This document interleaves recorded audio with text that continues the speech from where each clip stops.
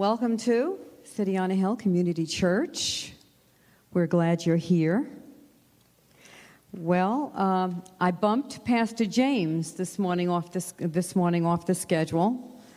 So many of you, who clapped? Had to be Megan. Uncle Paul clapped. Don't worry, he will be back next week. But this morning, I think God wants to say something to us as a people, as individuals, as the people of God. How many of you remember an old fairy tale called The Emperor's New Clothes? Oh, I don't want to say the older people, but some of you younger folk remember it too. It's a cute little fairy tale that goes like this. There was an emperor who was just, what he cared about most was his robes. And so he wasn't very interested in his subjects, as I said, just interested in his robes and how he looked. And one day he heard that there was this man that was selling this incredible yarn that was so amazing that it was just not to be believed. The only thing about this yarn was that you couldn't see it if you were stupid or you didn't belong in the job you were in. So, when the emperor heard about this amazing yarn, he thought, well, I have to have this. So what did he do? He sent two of his subjects to go and check out the yarn. So when they got there, do you think, of course, the yarn was invisible and there was no such thing. This was just a shyster who was selling this. So the two men from the king go to see this yarn, and they walk up to the man, and he says, what do you think of it? And he says, of course, you won't see it if you're stupid or you don't belong in your position. So they say, oh, it's just beautiful. I don't know if I've ever seen anything quite like it. They go back to the king, and they give the king their report. And the king says, what do you think of it? And they say, it was just lovely. So the king said, oh, wonderful. So he said, bring it back to me. So they do. They bring it back to the emperor, and he says, oh, my goodness, it's everything you said it was. I want the finest robes made out of this yarn. And so he gets his best tailor, and the tailor makes a robe out of this invisible yarn, and the emperor says, well, I must parade myself in front of my people. I just need to show them how beautiful these robes are. And so there he goes, and he walks through his crowd with his invisible robe. And all of the people crowd the streets, and they say, oh, it's lovely. Oh, isn't it gorgeous? Oh, they're not going to look stupid, right? They don't want to look like they don't see it. Everybody's marvelous. I've never seen anything quite like it. Suddenly, from the back of a crowd, you hear a little child say, he doesn't have any clothes on. An amazing story that really, to me, really talks a lot. Maybe we call it today the elephant in the room. Maybe we'd call it today. You know, one of the things that I have found in my years with the woman in the mirror and counseling people, I've realized that some of the darkness the Bible talks about isn't just wickedness. It's an amazing ability we have as human beings to keep the truth from ourselves. It's called something, psychologists call it denial. It comes in all forms. It's personally in our own lives. It's in our family lives. It's in our nations. It's an amazing, incredible part of the fall of man that we can be so out of touch with reality and know it's there and have an ability to keep ourselves from seeing it. You know, one time, I don't know how many years ago, maybe my kids in here will tell me how long ago it was, we had a dog by the name of Oliver. He was an English Springer Spaniel. Yeah, I know some of you that are in this room that remember Oliver are snickering. Oliver was my baby. We got him when he was a little tiny, tiny puppy. And cutest little guy you ever want to see, white and black, and the white and black ears, just darling. And, sorry? Oliver. Oh.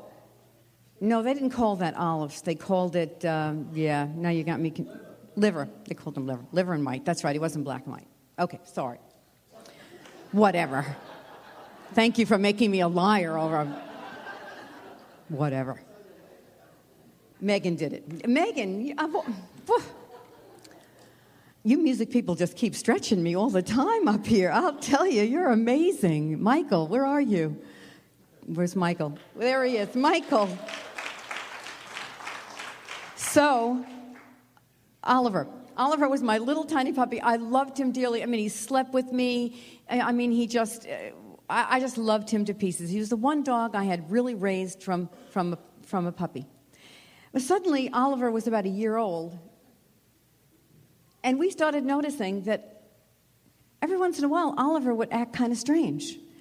You know, you'd just be walking past him, you know, and you'd just be kind of, all of a sudden you'd hear,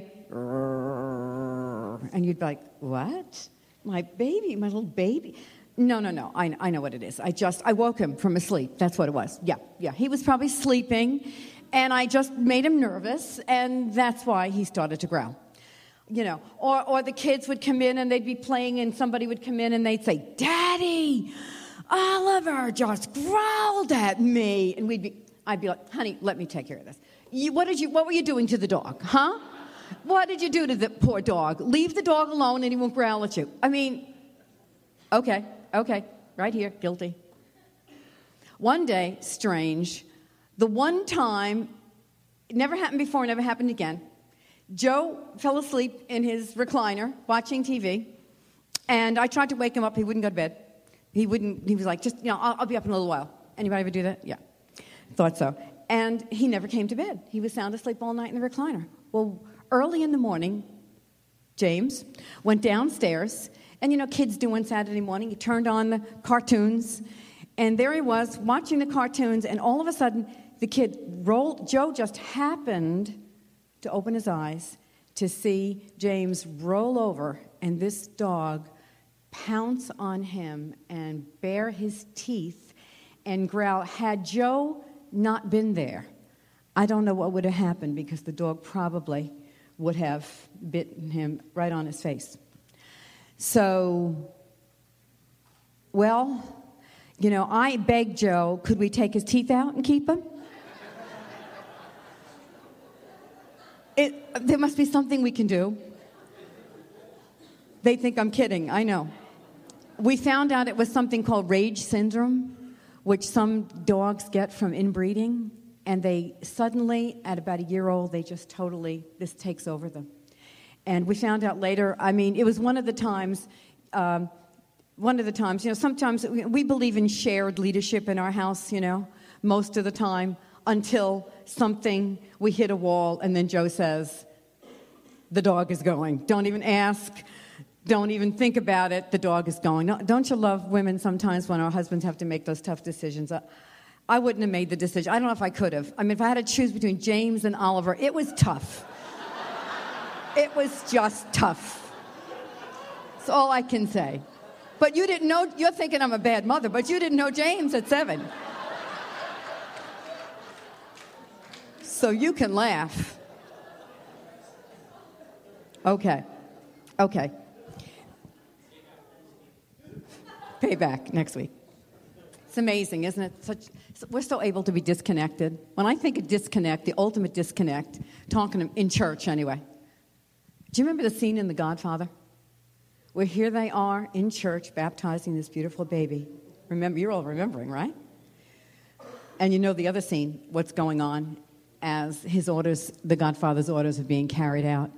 What an amazing, how can people disconnect like that? Well, we all have an ability to disconnect like that. That is why when we read in the scriptures that God is truth,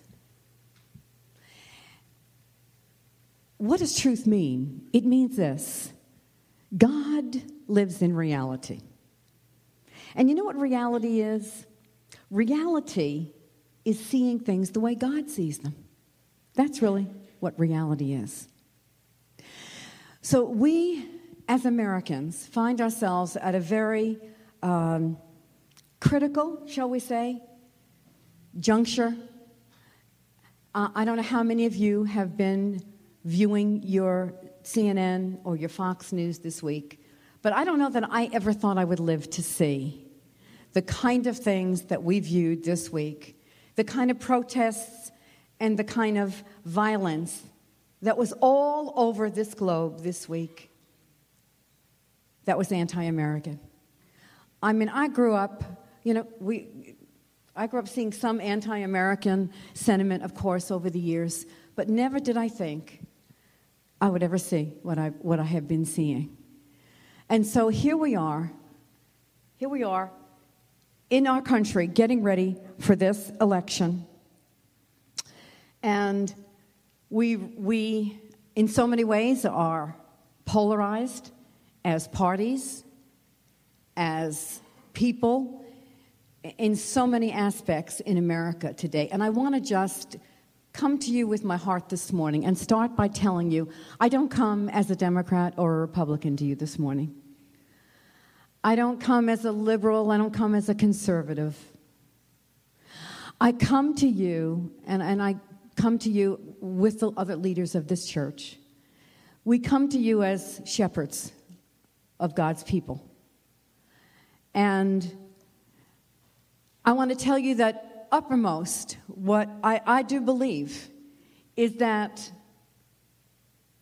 anyone who thinks that if they get their guy in the White House and all of our problems are going to go away is in for a rude awakening.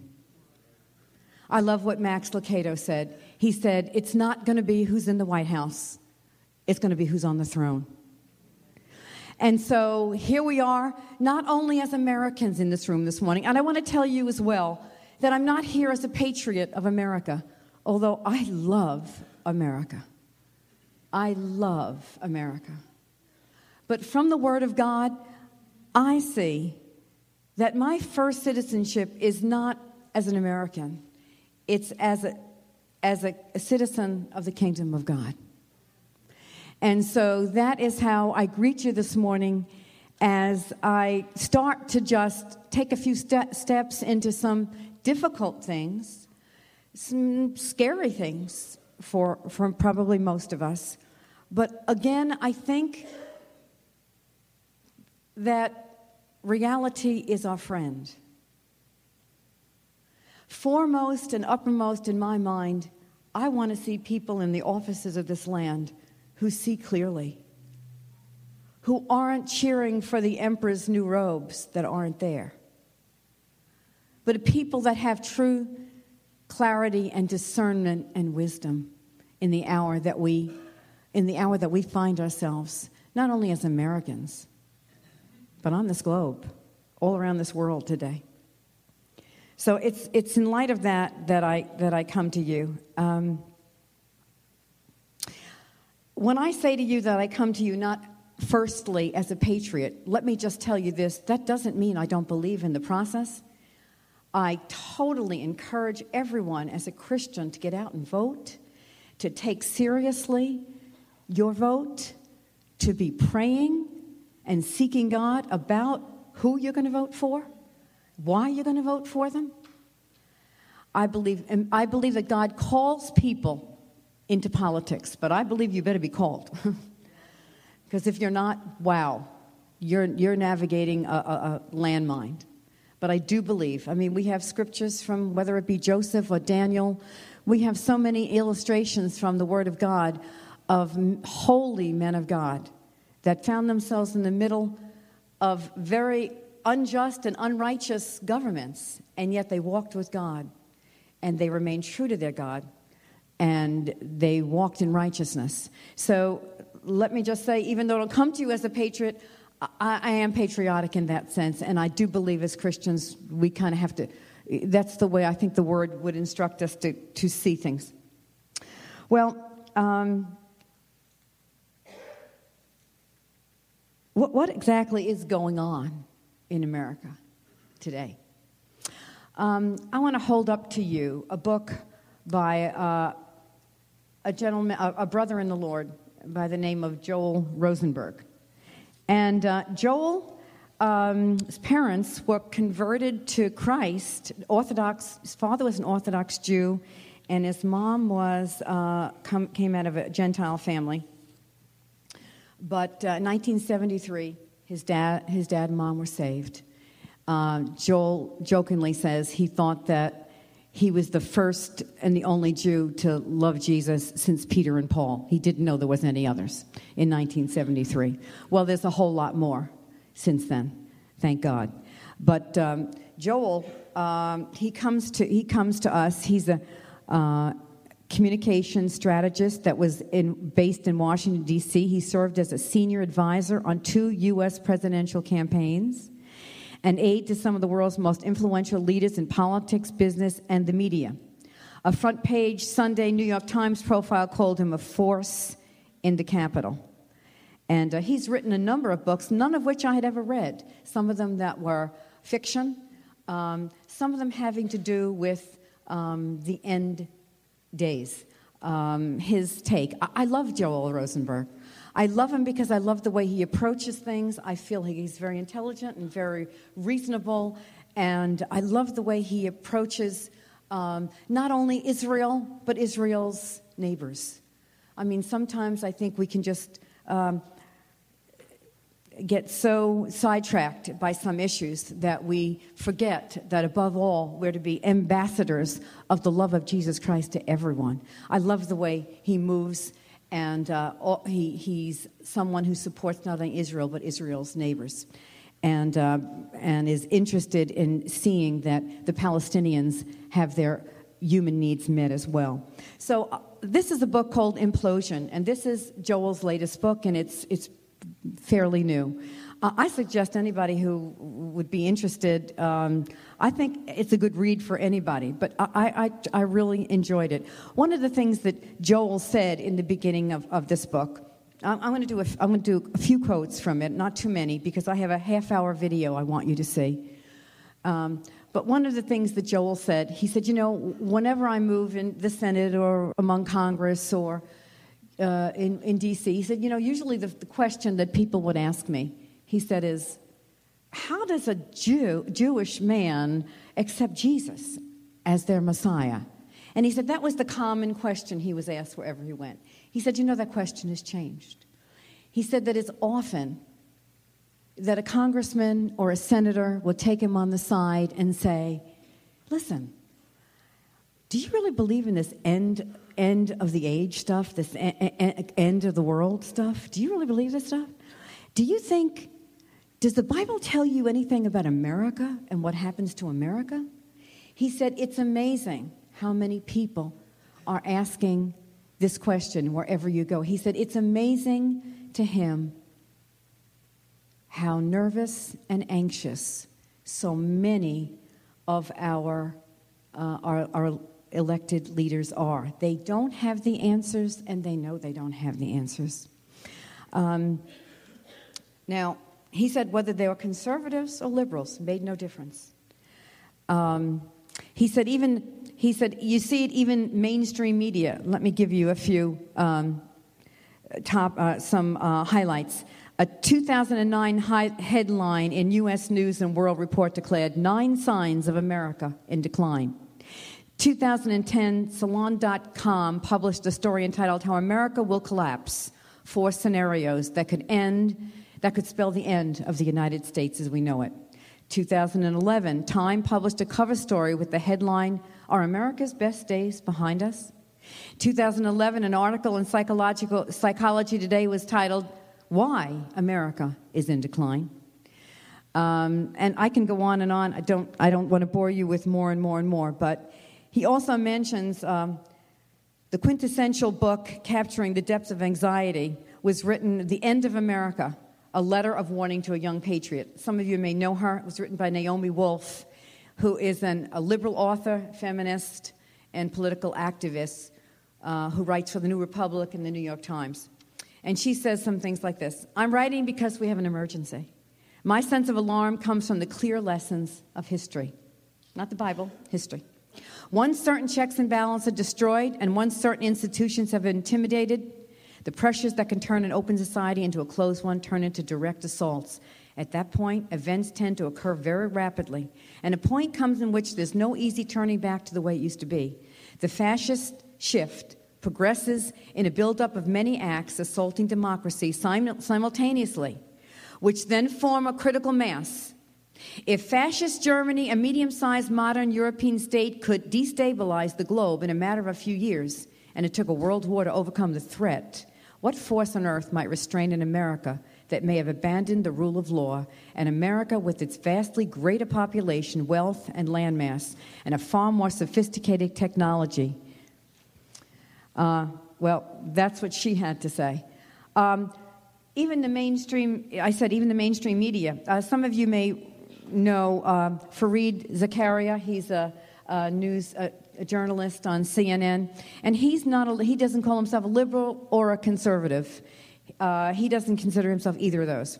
And he wrote a much talked about book called Post-America World. He comes from India, made his home in America, and he talks about how frightening the shifts that he sees are going on. And this is what he says. He says, Zakaria believes the United States is not only struggling not to collapse, but with other countries rapidly rising, we are in growing danger of being left in the dust. He notes, now listen to this, the tallest building in the world is now in Dubai. The world's richest man is Mexican. Its largest publicly traded company is Chinese. The world's biggest plane is built in Russia and Ukraine. Its leading refinery is in India. Its largest factories are all in China. By many measures, Hong Kong now rivals London and New York as the leading financial center. I'd like to ask Mr. Canis if he agrees with some of this. He can let me know later, John. And the United Arab Emirates is home to the most richly endowed investment fund. Once quintessentially American icons have been appropriated by foreigners. The world's largest Ferris wheel, Singapore. Its number one casino is not Las Vegas, but in, I don't know this place, Macao. Where is that? Anybody know? Where is that? China. Which has also overtaken Vegas in annual gambling revenues. The biggest movie industry in terms of both movies made and tickets sold is Bollywood, not Hollywood. Even shopping, America's greatest sporting activity, has gone global. Of the top 10 malls in the world, only one is in the United States. The world's biggest is in China. Such lists are arbitrary, but it's striking that 20 years ago, America was at the top, if not of many, if not most of all of those categories. I'm going to tell one more thing, and then I'm going to show you something that I think we can talk about. How bad the economy is today? Well, we could sit here and we can talk. Again, I could get John up here, and John could tell us all what he thinks. According to a growing number of experts, if we don't drastically reduce government spending, balance the federal budget, and make sweeping fundamental reforms to save and protect Social Security, Medicare, and Medicaid, just to name a few of our biggest fiscal challenges, then the federal debt will continue to explode and the American economy will soon implode. He goes on to give a bunch of experts' opinions in the book. Just let me finish up with this. The federal debt stood at $5.8 trillion at the end of 2008. The federal debt hit a record of $15.11 trillion on December 1, 2011. 2011, our debt to GDP ratio was staggering 100%. That is, in 2011, the United States owed as much money as our entire national economic output was in 2010. The national debt grew about $2 million a minute in 2011. The concept of going more than 15 trillion, that's trillion with a T, into debt with no end in sight is hard for most Americans to grasp. Maybe this will help. This comes from a website called defeatthedebt.com. If we were to pay $1 every second of every hour of every day of every month to pay down our national debt, it would take us almost 32,000 years just to pay off 1 trillion. To pay off 14 trillion would take more than 443,000 years. If we were to spend $10 million a day to pay down our national debt, it would take us about 273 years to get to 1 trillion. So it would take us about 3,822 years to pay off 14 trillion. 1 trillion is more than the number of stars in the Milky Way. It would take more than 10,000 18-wheelers to transport $1 trillion bills.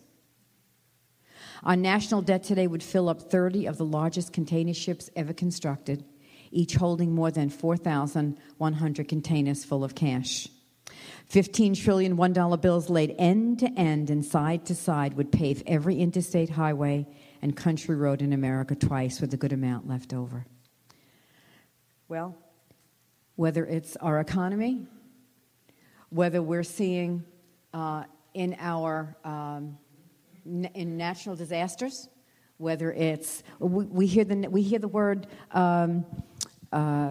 catastrophic, and we hear the words historic, biblical proportions. We hear all the time on the news describing national disasters these days.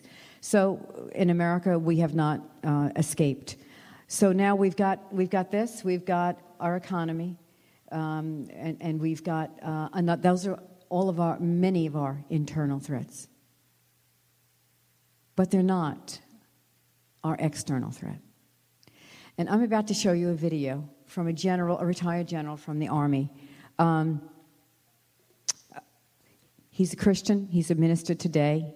I thought it would be good for us to hear him because he's a man who has access and knowledge to things that we don't have. He was at a conference of Joel Rosenberg's called the Epicenter Conference, a few years ago. And his name is Lieutenant Retired William Boykin. Let's give him our attention. Let's give the video our attention, please. I want to speak to you today on 3 levels. First, I come to you as a retired general officer that spent most of my career in special operations, and my last 4 years as the Deputy Undersecretary of Defense for Intelligence. Secondly, I'm speaking to you as a concerned American who sees many things that portend what I consider to be a bleak future for our nation, unless we as Americans and unless we as the body of Christ act now. And finally, I'm speaking to you as an ordained minister today and a follower of Jesus Christ who I believe will soon return to claim his bride. Yes.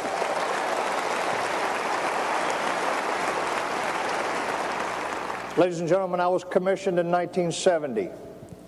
I came in the Army in December of 1970 at what could otherwise be described as the height of the Cold War. The world at that time was bipolar, and that most nations were aligned with either the Soviet Union or the United States, the 2 superpowers, and each of us maintained a nuclear arsenal that could destroy the other, regardless of who fired the first shot. We called it mutual assured destruction. The world was a very dangerous place. And then when the Cold War ended and the disintegration of the Soviet Union occurred and the Americans were declared the victors, many believed that we in the United States would never face another threat of that magnitude.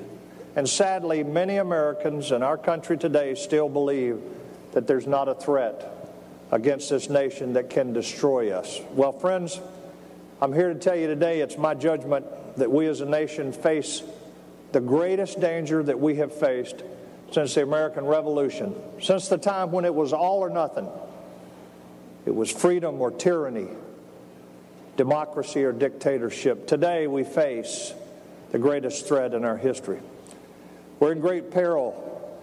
And you know, it's the same kind of threat that the nation of Israel has faced since the 14th of May, 1948. And today, America and Israel face a similar threat. We face an adversary who hates us and who believes that it is his God-given directive to destroy us, to wipe us off the map. Let me say up front that I believe America's roots are Judeo-Christian. Yes. It's simply a historic fact. While we accept many religions, and just like we speak many languages, the fact remains that our founding fathers created this nation based on their fundamental belief in a sovereign creator, that being the God of Abraham, Isaac, and Jacob, the God that both Jews and Christians worship. All you have to do is read their early writings and their early speeches about their dependence upon God, and you realize that men like Thomas Jefferson and Ben Franklin and George Washington and many, many others saw the importance of worshiping the sovereign God of Abraham, Isaac, and Jacob, and recognizing the contribution of the Jews, the early Hebrews.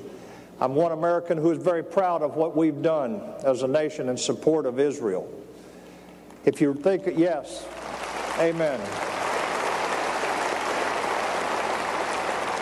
Against great opposition, Harry Truman signed a statement recognizing the state of Israel less than an hour after he was told of the Jewish Declaration of Independence. In fact, in his prepared speech, Truman marked out the words Jewish state, and he hand-wrote Israel. He was a man that was raised to understand the concept of Genesis 12 that says that those who bless Israel will be blessed, and those who curse Israel will be cursed. I'm proud of the history of this nation. In fact, most of you probably don't even realize it was an American Army colonel, a World War II veteran named Mickey Marcus, that went to Israel and organized their military and trained them and prepared them for war, and was killed leading them in combat in 1948. It's also a little known fact that less than a week after telling in a letter telling the king of Saudi Arabia that he would never support the founding of a Jewish homeland, Franklin Delano Roosevelt was dead, and Harry Truman was in the office and able to make that decision to support the nation of Israel. In fact, Truman, before he was the vice president, said this: "Today, not tomorrow, we must do all that is humanly possible to provide a haven for those who have been grasped in the clutches of the Nazi butchers. Free lands must be open to them." I'm proud of what we've done for Israel. I also would say to this audience today, we must support the Palestinian people. They, like the Jews, are God's people, and we must support them with humanitarian and economic assistance to ensure that they have a better quality of life and some hope for the future. I did not say we need to trade land for peace. Now let's return to the issue of threats. There are many that confront our nation today. You here in San Diego, you're well aware of the gang violence and the drug cartels that are fighting each other and just across our border to the south in Mexico. There are many threats that we face, ladies and gentlemen, many. I could go on all afternoon talking about the threats, but there's no greater threat than that threat posed by radical Islam. Many Americans have all but forgotten the events of 9/11. It's history. It's a faint memory, but it's very real to many of us, particularly those who lost people that they knew that were friends or family. We got to remind ourselves, my friends, that those 19 radicals that crashed those airplanes on that day were simply the tip of the iceberg of a group of people who number in the millions. They're people who rise every day believing that it is their mandate from Allah to kill us as infidels, Christians and Jews and other non-believers, and destroy America and Israel. They believe Allah has told them to do that. I said earlier that this is a more serious threat than the Soviet nuclear arsenal ever presented, and I truly believe that. I believe that because during the Cold War, at the end of the day, there were people on both sides of the ocean who wanted to live. No one wanted to destroy their own country or destroy the entire world. They wanted to live. But think about it. Our adversary today wants to die because it's the only sure way to spend eternity in heaven with Allah. You see, in the Islamic faith, only Allah can decide where you spend eternity. He weighs the good against the bad, your sins against your good works. And whichever way the scale goes is where you spend eternity.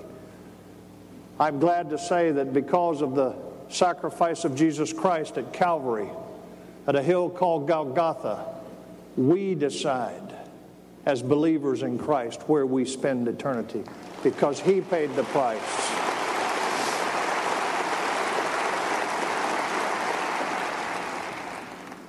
Now you ask, what do these jihadists want from us as Americans? And the answer is very simple. In fact, they tell us what they want. They tell us clearly what they want. And that is that they want world domination. And they want for America to be defeated and converted to an Islamic state under Sharia law. Now, if you don't take that seriously, let me show you something. I have in my hand a classified document. It was declassified on the 24th of February. It is a classified statement by Khalid Sheikh Mohammed, the mastermind of the 9/11 events. And this was statements from his trial down at Guantanamo. And let me tell you what he said in his own words. He said, killing you and fighting you, destroying and terrorizing you are all considered to be great legitimate duty in our religion. Secondly, he said in God's book, He ordered us to fight you wherever we find you.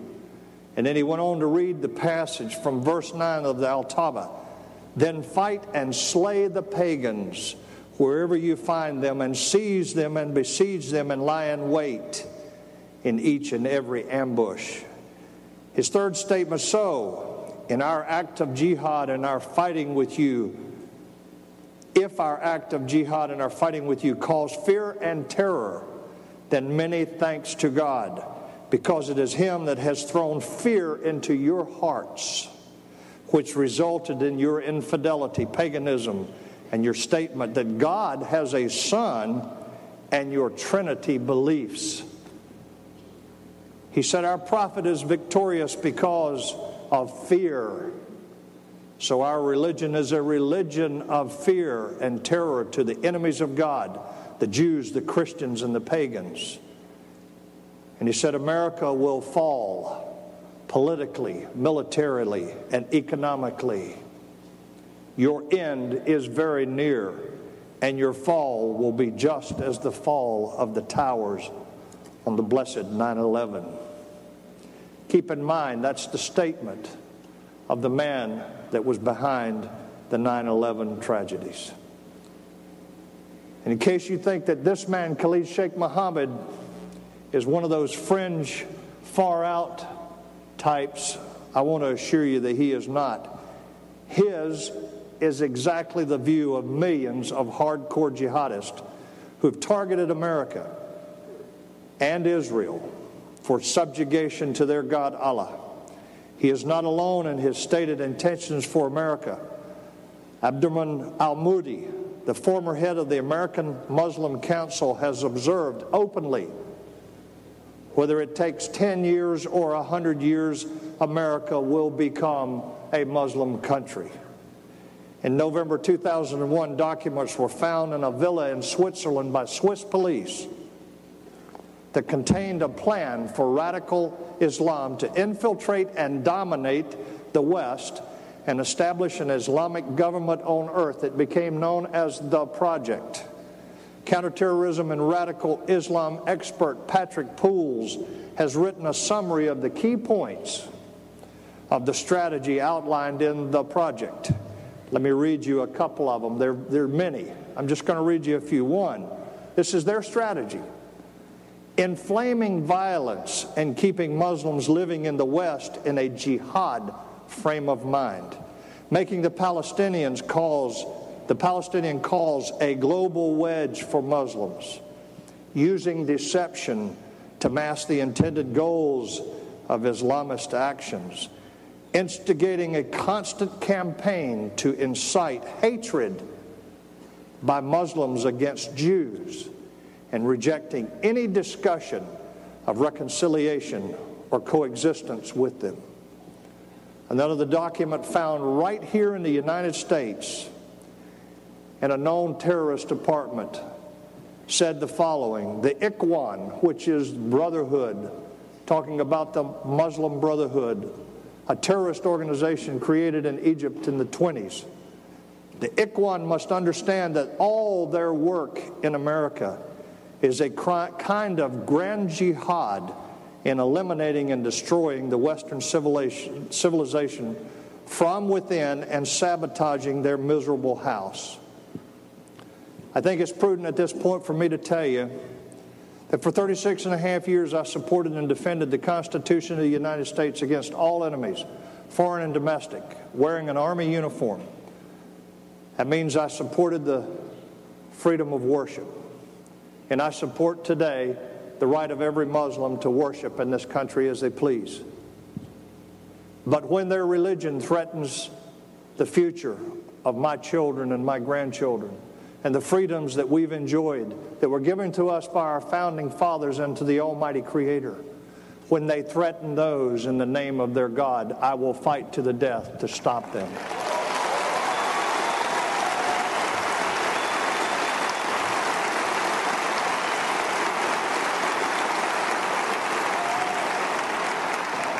It's a fact that most Muslims in this country are not, I say again, are not jihadists. There are many ways to estimate the percentage of the 1.5 billion Muslims in the world who are jihadists.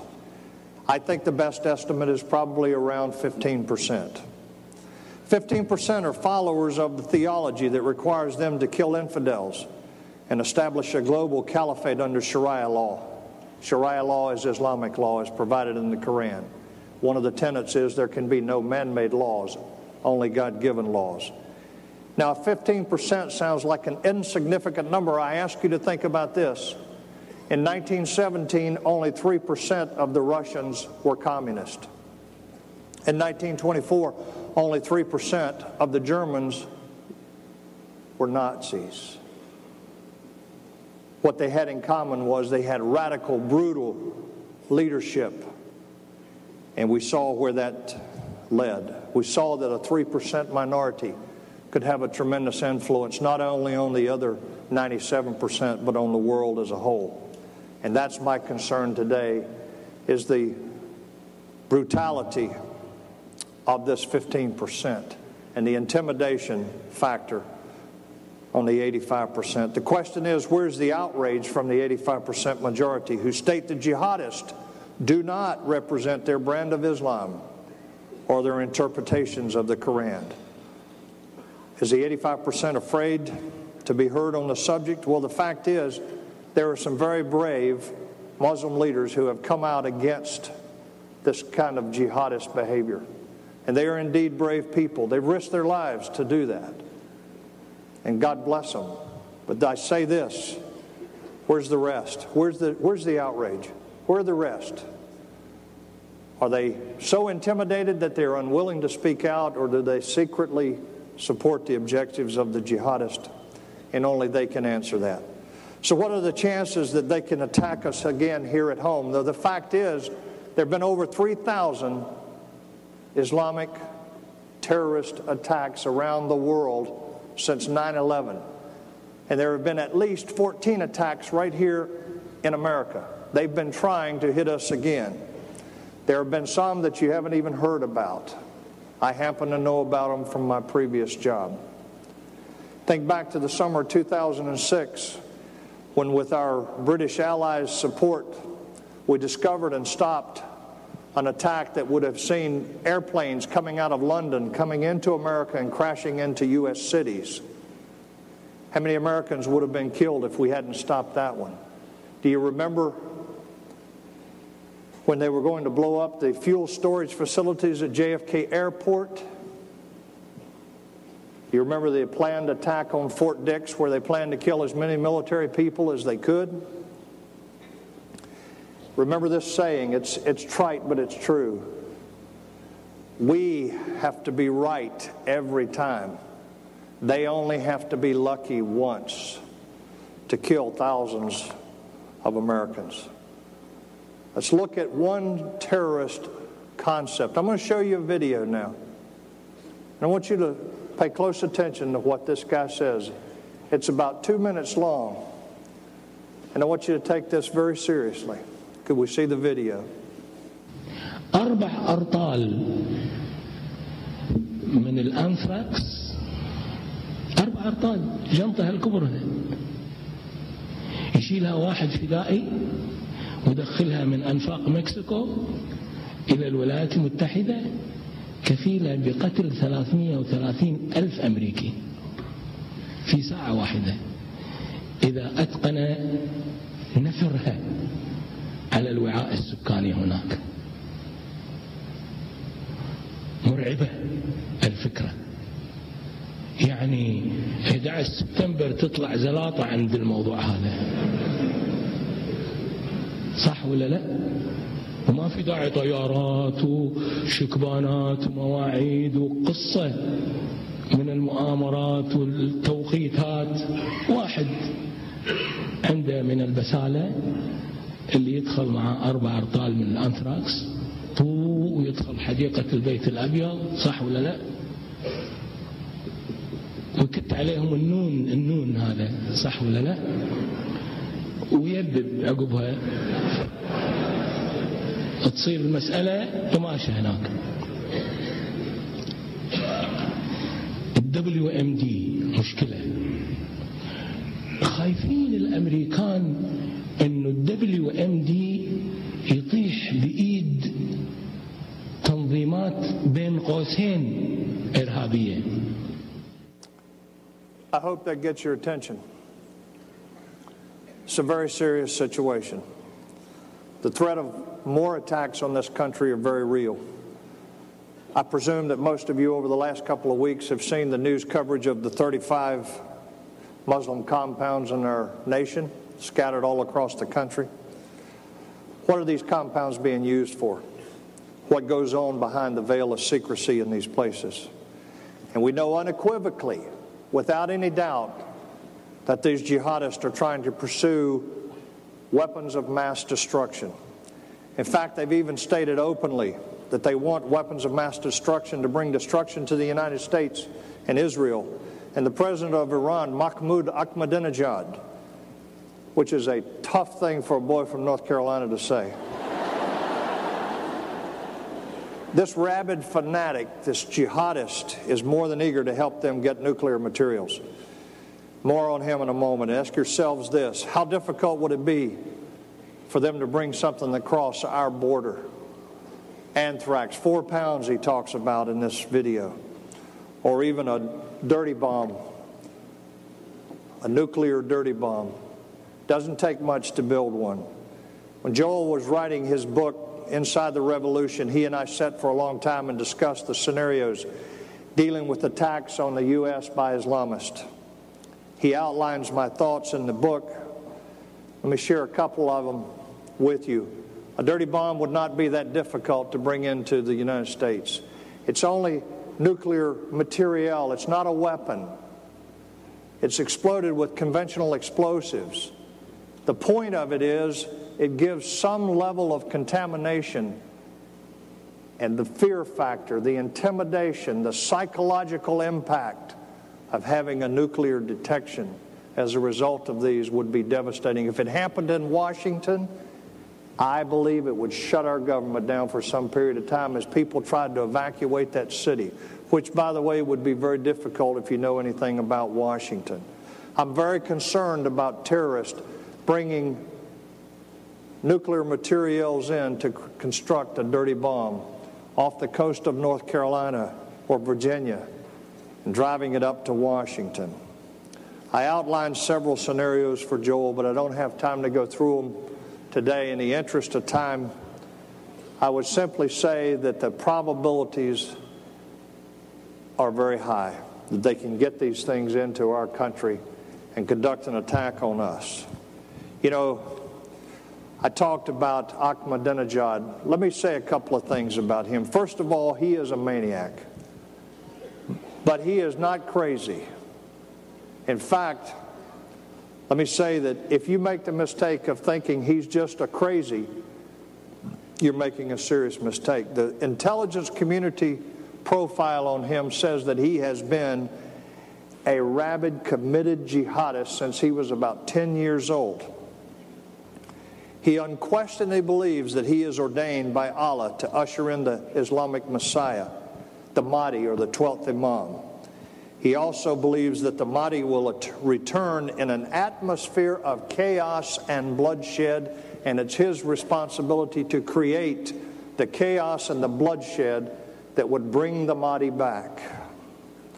The Mahdi would then establish his rule over the world, and there would be a global adherence to Sharia law or Islamic law, and Islam would be the world religion. This is what he believes, and he is very serious about it. Even the International Atomic Energy Agency has now acknowledged that his nuclear program is moving rapidly towards weaponization. His number one target is Israel, and he has made no secret of the fact that he intends to destroy this small nation of Jews. His statements like, "They must be wiped off the face of the earth," talking about Israel, and "Imagine a world without America or Israel." Those statements leave no doubt about his intention. He plans to destroy Israel and the United States, and the real sad thing is we've become so complacent about his statements that we don't even take him seriously anymore. And I'm telling you, he's very serious. He plans to do it. He intends to destroy Israel. And theologically, he has no inhibition about it. Because the fact of the matter is, if he can fire a nuclear weapon on Israel and kill 1 million or more Israelis, in his theology, they spend eternity in hell. And even if the Israelis return with a nuclear strike that kills 5 or 10 million Iranians, all of those Iranians become martyrs and they spend eternity with Allah. That's his theology. And by the way, the result of his actions against the Jews triggers the coming of the Mahdi, which is his goal, because that's what he's been directed by Allah to do. This is a serious man, and one who I believe would provide weapons-grade precursors to terrorists that were going to use them against Israel or the United States. He would do so very readily and be very happy about it. We've talked about the threats of terrorist attacks on our nation and the seriousness of these threats, but I want to tell you that I think the greatest danger in our future is really one of complacency and capitulation. The fact is that many Americans have already surrendered to the jihadists. They refuse to even try to know the truth about what these people's intention is. Many have become apologists for these radicals. You see, I believe that the ultimate goal of these terrorist attacks is not really to physically destroy America. I believe it's to bring us to a point of such fear and trepidation that we're willing to do anything for peace and security. In fact, that's exactly where we're headed. We use the term multiculturalism, tolerance, and understanding to describe our willingness to accept this Islamic extremism. And when we speak openly against what's happening in our nation, we're labeled Islamophobes and intolerant bigots. I've been through that drill, and I will tell you, I intend to stand and continue sounding the alarm because I believe in it.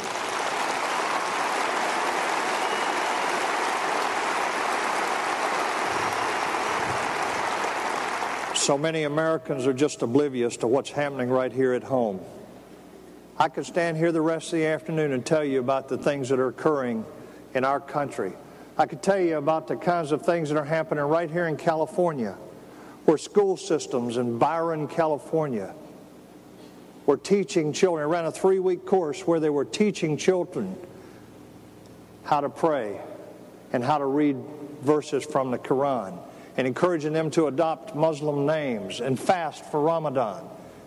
Could you get away with that if that had been Christianity? Absolutely not. The millions and millions of dollars that are being brought into our country and our universities, Saudi money to set up Islamic studies programs, that's nothing but propaganda. The madrasa schools all over our country, including right in our nation's capital, in Northern Virginia, that are teaching that Jews and Christians are pigs and monkeys. It's happening in our country, and we're watching it. The trial recently that was completed in November down in Dallas, called the Holy Land trial, the Holy Land Foundation trial. That trial, the courts in this country actually stated that most of the Muslim organizations in this country are associated with Islamic terrorism. That came from the trial. That's not my words, that's theirs. And one of the best known, in fact, most recognized Muslim leaders in this country, Abdurrahman al-Moody, who was an advisor to 2 presidents, who in fact set up the Muslim chaplains program in the United States military, who was recognized as being the most prominent Muslim in our country, was caught in 2003 at Heathrow Airport with $340,000 that he got from Muammar Gaddafi to try and kill the Crown Prince of Saudi Arabia. He turned out to be a hardcore terrorist. But I could show you pictures of him with our presidents and our vice presidents. And I could show you newspaper articles where he was recognized as a great man. And this is happening in our country. It goes on and on and on. Ladies and gentlemen, we're facing a serious threat. I'm out of time. And I've got more notes that I could share with you this afternoon. We're facing a serious threat. I'm going to close with this. For those of you, and I hope that when you have a break that you'll go out and buy my autobiography, Never Surrender. It's part of how they're using that to help raise funds to support this conference here. I get nothing from it, but I hope you'll buy it. And I describe a situation in that book that I want to talk to you about right now in closing. Most of you who know anything about me, you know that in 1993, I was in Mogadishu, Somalia, as the events that we call Black Hawk Down began to unfold. I was the commander of the Delta Force. And I've faced these radicals that I'm talking about today. I've faced them. I've seen them. I saw them in Iran when they mutilated the bodies of our men that were killed when we tried to rescue 53 Americans held by the Ayatollah Khomeini. I saw as CNN International showed their bodies being mutilated and desecrated. And in Mogadishu, Somalia, on the 3rd of October 1993, as we got into a fight that was later called Black Hawk Down, I watched on a black and white television as the bodies of 5 of my soldiers were dragged through the streets of Mogadishu and desecrated and mutilated. And my most vivid memory is a 5-ton truck coming in on the airfield with bodies stacked up in the back of it, dead on the bottom, wounded on top. And as I walked out to drop the tailgate, someone got to it ahead of me, and as the blood poured out the back of that truck, it broke my heart. And I went and sat on my bunk when the sun went down, and I began to cry, and I said, "Where is God?" until I was so angry I finally said, there is no God. There is no God. But the moment I said, there is no God, I felt God speaking to me in a voice like I had never heard it before. And He said, if there's no God, there's no hope. Well, ladies and gentlemen, let me tell you the rest of that. If there is a God, He's the only hope. That's right.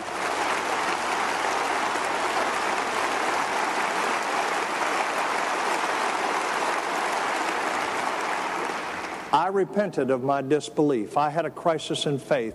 And today I preach the gospel wherever they'll have me. But I will tell you, if there is a God, there is, and there is. He's the only hope. And I'm here to assure you today, the only hope that America has is if we as the body of Christ, we as Americans, will turn to God and ask for His blessings upon this nation. He's the only hope. We're in a serious situation, and God is the only hope. Let's get in the battle. Let's be on our knees. Let's pray this country through this crisis. It's a pleasure being with you. God bless you.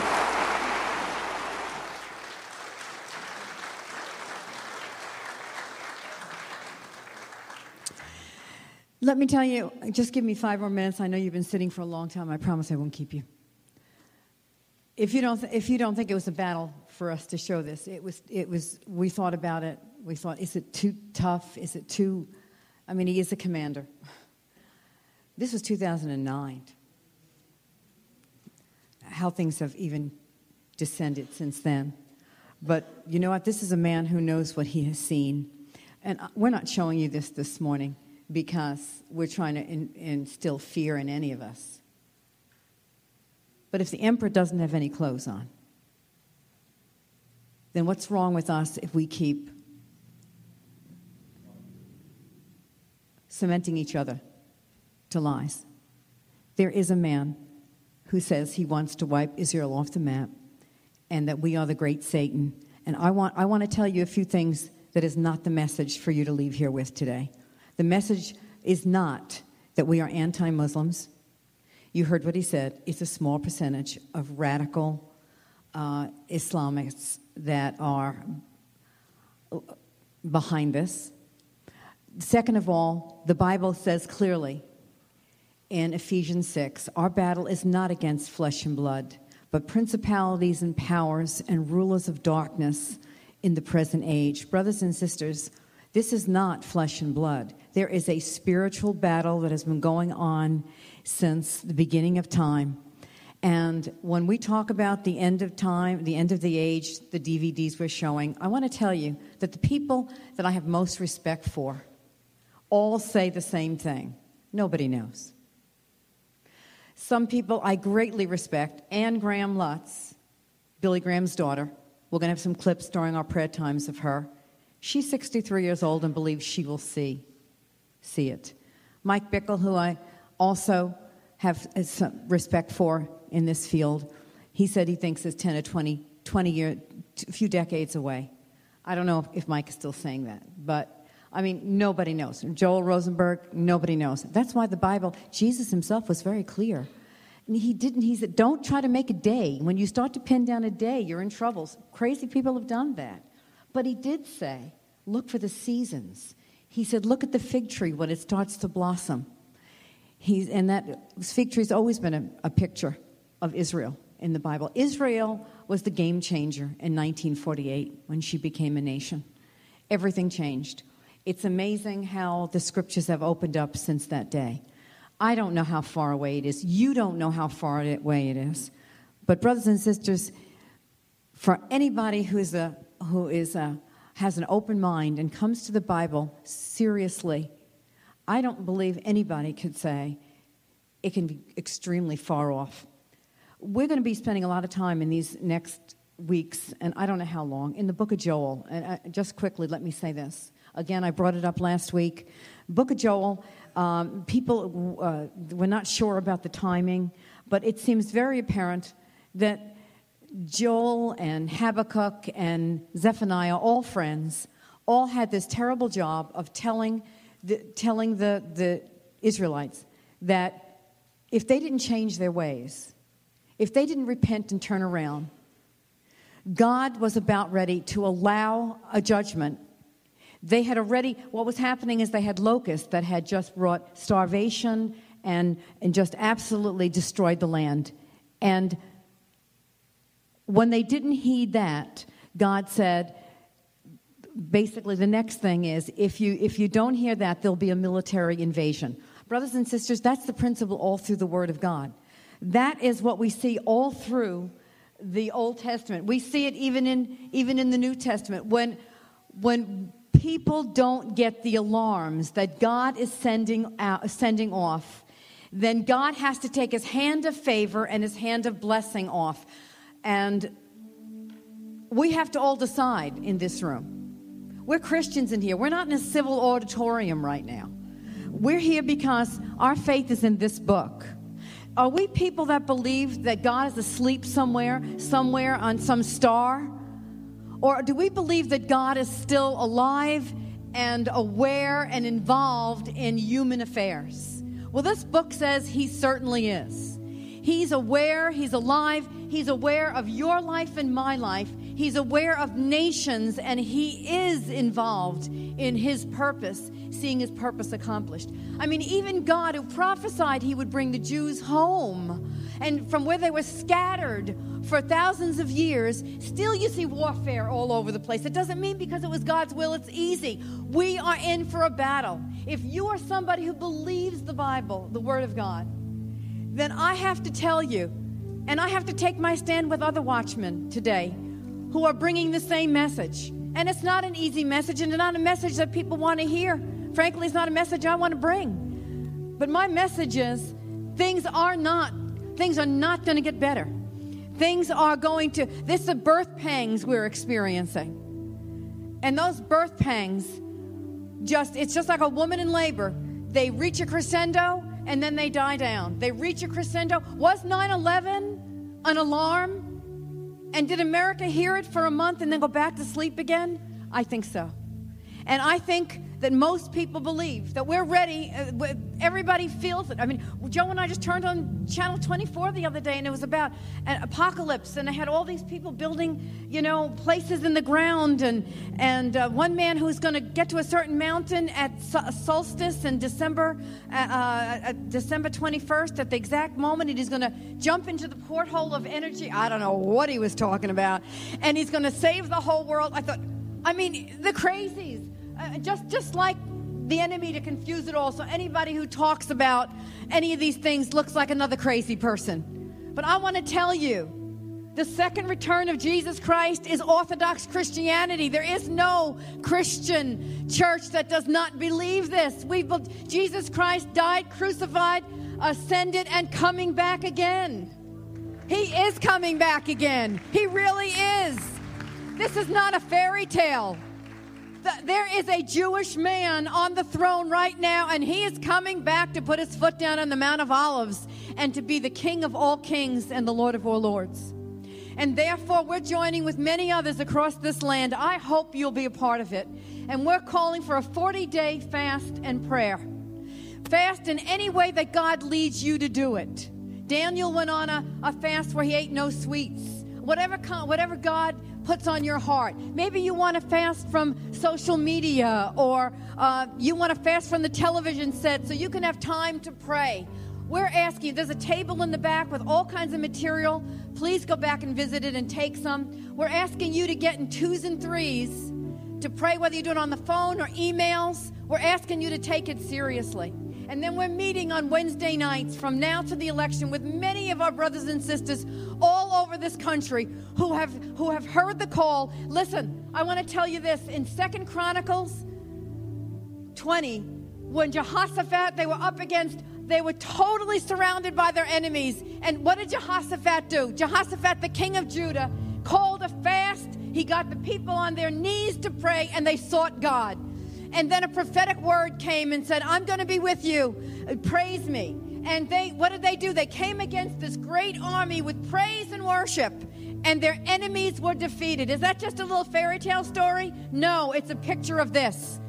We need spiritual weapons at this hour. We're not talking about guns, and we're not talking about go and build a place in the ground so that we're saying get on our knees.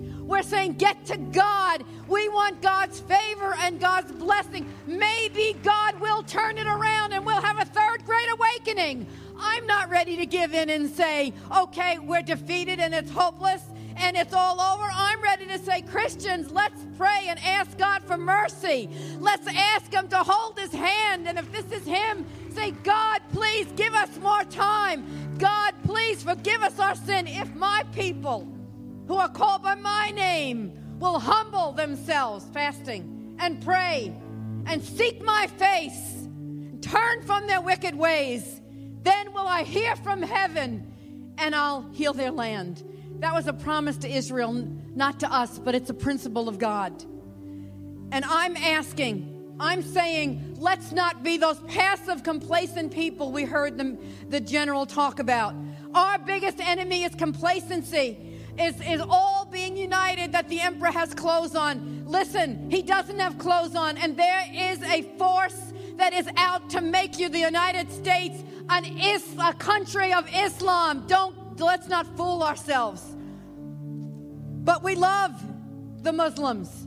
We love all people. We love the Syrians. We love the Lebanese. We love them all. God loves them all. This is a spiritual battle against a spiritual enemy. But the danger is real. And we're asking you to take seriously this 40 days of fasting and prayer. In this church, we are. Where it's no business as usual. We don't believe it's business as usual around here. We've canceled all of the small groups we were going to have. And we're saying the most important thing you can do as a family, the most important thing we can do as a church, when Joel called for a fast, it was stop what you're doing. It's not business as usual. And he called for a solemn assembly. That means not just you by yourself. It means an assembly. It means come together with God as God's people and get on our faces and ask God for His mercy and His favor. And then can I say this before our brothers and sisters lead us in this song, which was written for 2012 elections by a man named Daniel Webster. This song is written just for this election. I want to say this to you, and I want to say this to the woman in the mirror. Please hear me. Please don't leave the room in the spirit yet. If we don't get a national revival, I intend to get a personal one. Did you hear me? If we don't get a national revival, we can get a personal revival. We need to get back on our faces and seek God and see what God will do. God is more interested in meeting you. Put everything that's in your way and put it on a back burner. All of our problems and all that God knows what you're dealing with. This is a time to take seriously God's call. We're going to play this song. Our brothers and sisters are going to pray this song they prepared it just for today. And after this song is over, I'm asking you to stay for a few more minutes. We're not having the Lord's table this morning. I'm going to ask you to do this. First of all, Jesus said that just as it was in the days of Noah, will it be in the coming of the Son of Man. You know what that means? Not many people believed. It means they laughed at Noah. Are you in the ark personally? Have you accepted Jesus Christ? Made Him your Lord and Savior? If you haven't, there's no time to waste. We encourage you here, if you're not sure you're a Christian, get one of us. Let us pray with you.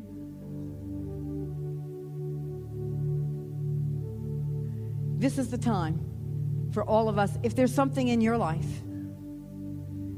that's been a battle and you know God's telling you it's got to go, this is the time to get help. We're not telling you just get rid of it. You've probably tried 1,000. Get help. This is the time to be serious with God for all of us. I'm going to ask you at the end of this song or during this song, I'm going to ask you to fill this altar, and this is what I'm asking. I'm not looking for an emotionalism. I'm not looking for anything. I'm looking for people that'll say, God, help me to do this for 40 days. God, you need grace to fast and pray. You can't just decide you're going to do it. We need grace. We need a spirit of prayer in this place. I'm going to ask you to come forward. I'm going to ask you to just come at this altar, and we're going to pray. Just those of you that feel led to do it, we're going to pray and say, God, give me the grace to fast and pray and seek your face at this hour. I need your help to do it. God, help me.